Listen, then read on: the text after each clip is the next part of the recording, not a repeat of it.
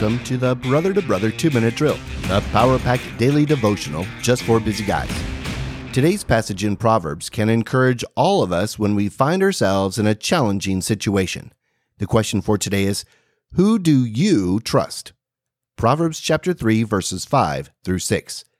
Trust in the Lord with all your heart, and do not lean on your own understanding. In all your ways acknowledge Him, and He will make straight your paths.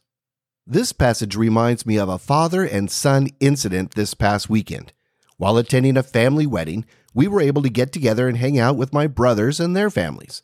One of my brothers had built a treehouse for his kids, and probably just for himself, in his backyard, and was showing us dads and boys his handiwork and sharing what else he wanted to do.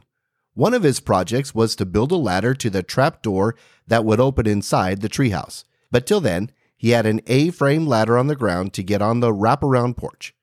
Two of my brothers and their two boys climbed the ladder and explored the treehouse. But then it was time to get down. One of my nephews, who was 7, came to the edge of the unfinished porch with no railings and couldn't see the ladder underneath and froze in fear. He became immobilized and terrified that he would certainly fall if he attempted to get down, and that would then be the end of him. His dad, his 2 uncles, and his grandpa, 4 dads in all, were trying to encourage him to trust them and their instructions in how he could get down safely. But he would not budge. It took an hour of patiently coaxing and easing his fears till he finally trusted his dad's instruction and he got down safely.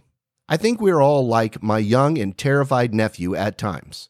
In our own understanding, we act or don't act in the way we should for our own best interest. We have a limited and narrow view of the situation.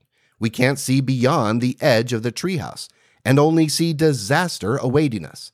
It might be in our vocation, our relationships, our future, our faith, whatever. Therefore, the psalmist encourages us to trust in the Lord with all our heart and lean not in our own understanding. In all our ways acknowledge Him, and He will make our paths straight. When we do that and take a step of trust in the midst of a fearful and tenuous situation, the Lord will encourage us, guide us, and sometimes carry us to solid ground. Thanks for listening. Be blessed. Stand firm. I'm Tim Kaditz, your brother in Christ.